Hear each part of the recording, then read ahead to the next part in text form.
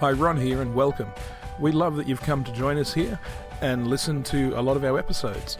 Please help us continue with this by supporting us through either joining the Barak Center at thebarakcenter.com or joining us at the Fringe Church at thefringechurch.com and sharing and donating through those sources. And once again, thank you for joining us today.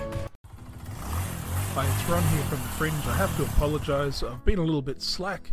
Normally of a Sunday I'll go, live or I'll let you know the message we had and how it went on Sunday at Redcliffe at Fringe.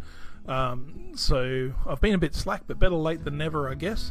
So I want to go through the message we had, and we'll go from there. Hey, we'll have a bit of a chat about it. It was really good. I think a lot of guys really got something out of it. And yeah, let's get into it. So what we looked at and what we spoke about was how to find hope and how to have hope when you're at your lowest point. Not a hope that is based on logic, not a hope that is, I can see my way out of this situation. If everything falls together in the right way, this is going to be okay. I have hope like that. No. Hope which is non-logical.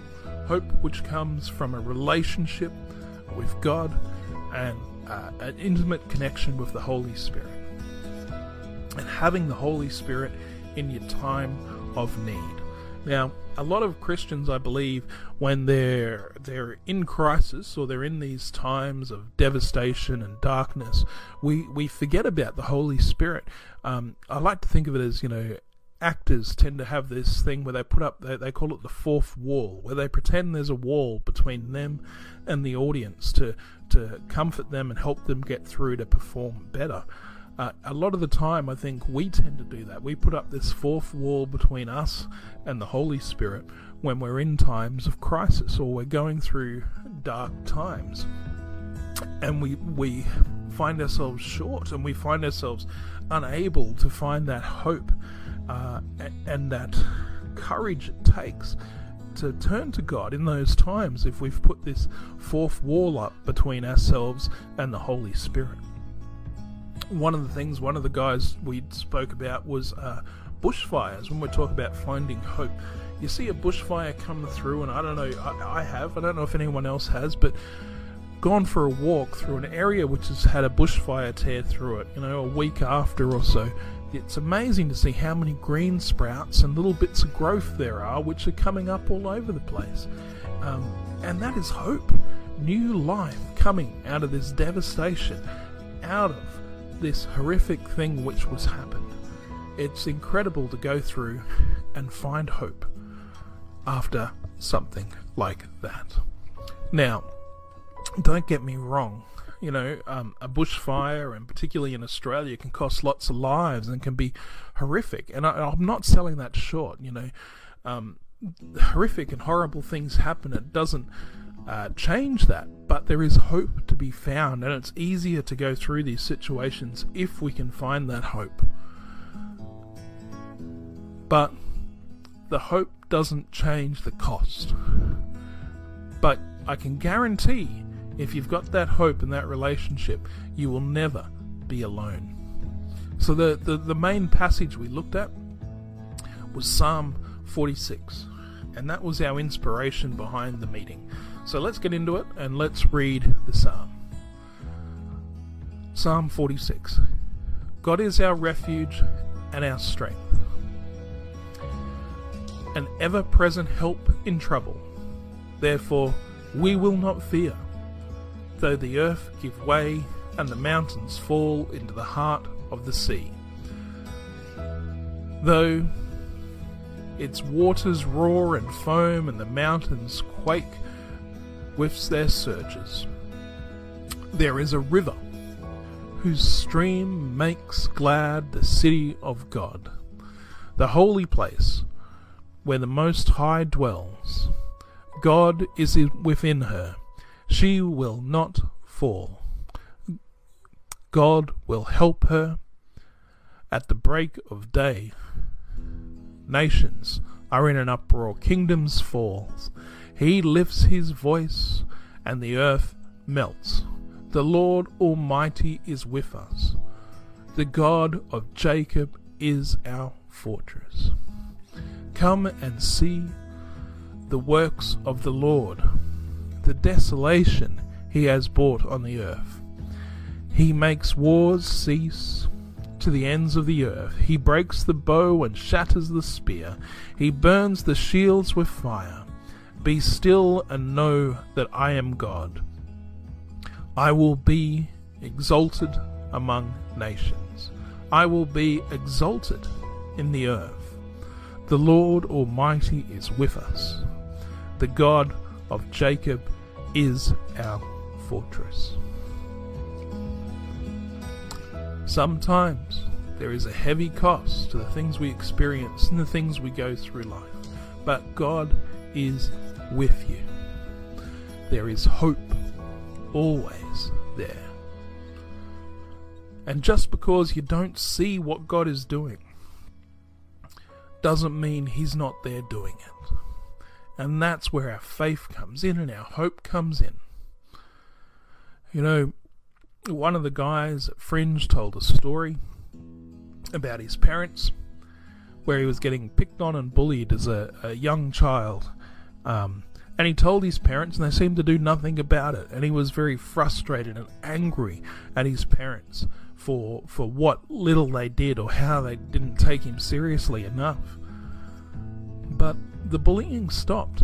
And much later in life, when he spoke to his parents, he found out that his parents had gone and spoken to the parents of the kid who was bullying them, and spoke to the bully and had a conversation about what was going on, and had put a stop to it. But yet, the guy telling the story was completely unaware of what his parents had done. How much more will God be doing? Although we may not see it, we need to have trust and have faith that he is in the mix in our worst and darkest times, helping us. The thing which gets in the way is us. The thing which is the problem is us. We get it wrong. We mess up. And if we don't know and trust God, we can push him away in our time of need, when we need him the most.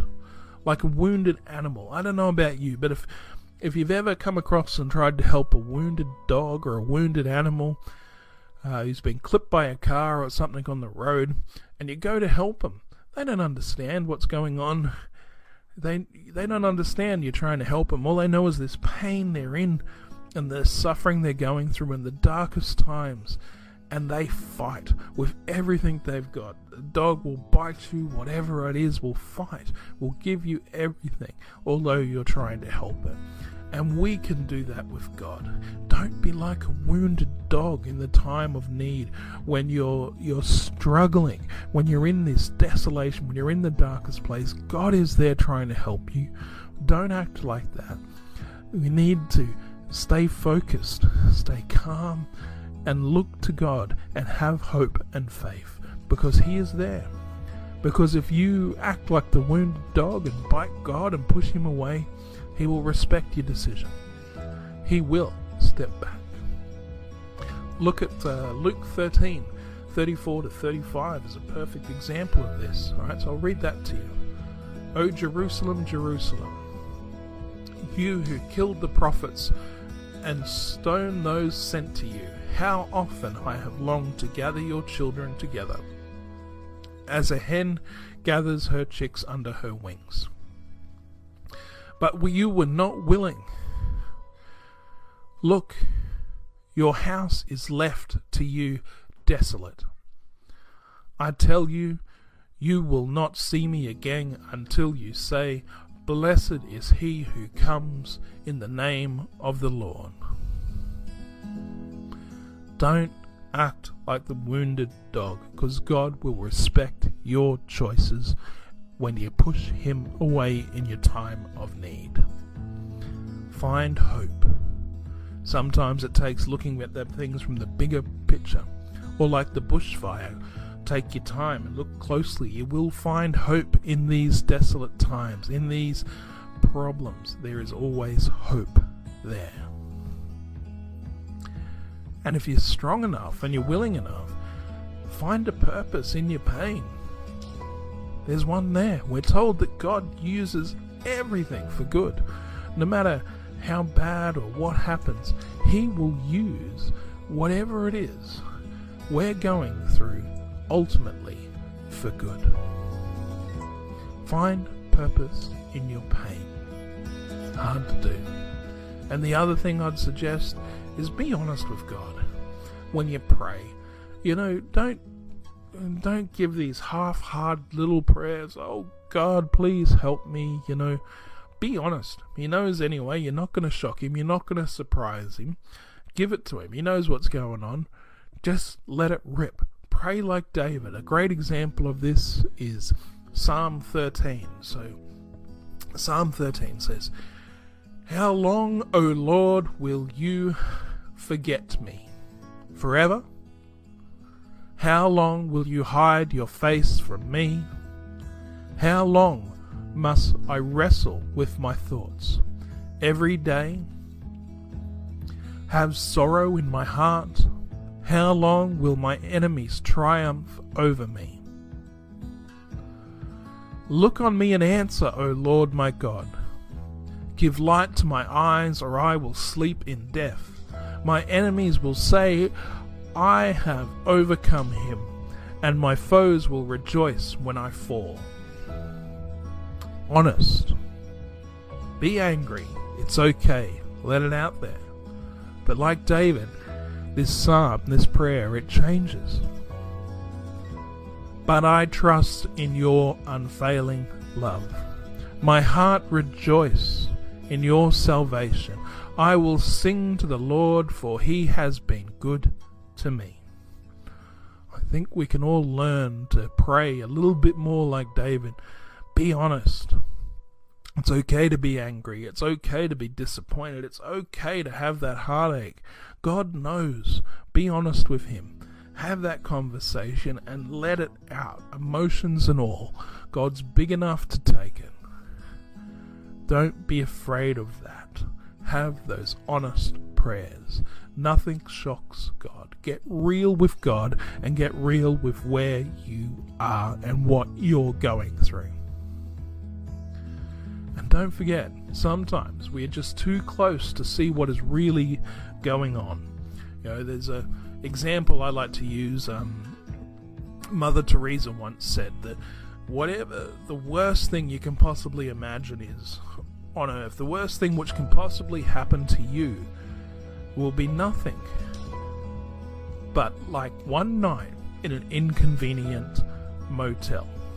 When it comes to that eternity perspective, whatever it is we're going through, those hard times, and when you're in it, it's hard to see, will be a blick in the time of eternity and the space we get. It's hard to keep in focus when you're in those dark times. So try and have the mentality that you make that call every day to have an eternity perspective on your life before you get into those hard times, before everything goes to custard. Have that embedded in your mind. Now, it was a hard message. There was a lot of stories about people finding hope in dark situations, finding hope in prison cells, finding hope when everything went to custard. And there were some horrific stories. But I think I'm going to sum this up and finish this off with a little tale. So, a tale of 3 stonecutters. You may have heard this before. It's quite common. And you're getting the Ron version of it. So there you go. But there was a guy walking along through this quarry, through this area, and he come across one stonecutter, and he goes, "Hey mate, how you doing? What are you doing here?" He goes, "Oh, I'm cutting stone, the same thing I do every day, just cutting stone. Alright, miserable kind of guy. And keeps walking on through the quarry, comes upon the second stonecutter, and the second stonecutter's there, and he's like, "Hey mate, how you doing? How's your day going?" And he's, "Oh yeah, not too bad. I'm cutting stone. This is what I do every day, and I make sure the edges are straight and the corners are square, and I really cut some of the best stone." So, oh, not bad. And he keeps walking, and he comes across this third guy, and the third guy's whistling and singing as he works. And he pulls up and stops him and says, "Hey, buddy, you're in a great mood. What's going on here? What are you up to?" He goes, "Oh, wow. I have got the privilege. I am building a cathedral. This is an amazing opportunity. I am building a cathedral." And he's sitting there cutting stone just like the two guys before him, but with the mindset that I am building a cathedral. He has the mindset of zooming out and looking at things from that eternity perspective. Not just what he's doing right there and now, but what that is going to be a part of. Because we are all building a cathedral. We are all building the church of God. What greater honor or privilege could we have than being asked to do that? So take that perspective. People, these three guys who are cutting stone, in the grand scheme of things, the time it took to build a cathedral, they would never see the finished product. They would probably never see the beauty of the finished cathedral. But the one guy who's whistling and singing and enjoying his life is so proud to be a part of building that cathedral. Although he's, like the first guy, got the doldrums of doing the same thing day in, day out, just cutting stone. His mind is on the eternity perspective, building that cathedral. So, the one thing I want to leave you with is get the mindset of a cathedral builder, not a stone cutter. And no matter how dark or how miserable the things you go through in life, if you've got that mindset first, you will whistle Dixie while suffering through it. Be a stone cutter. Be a cathedral builder. Amen. Talk again soon. Thanks for that.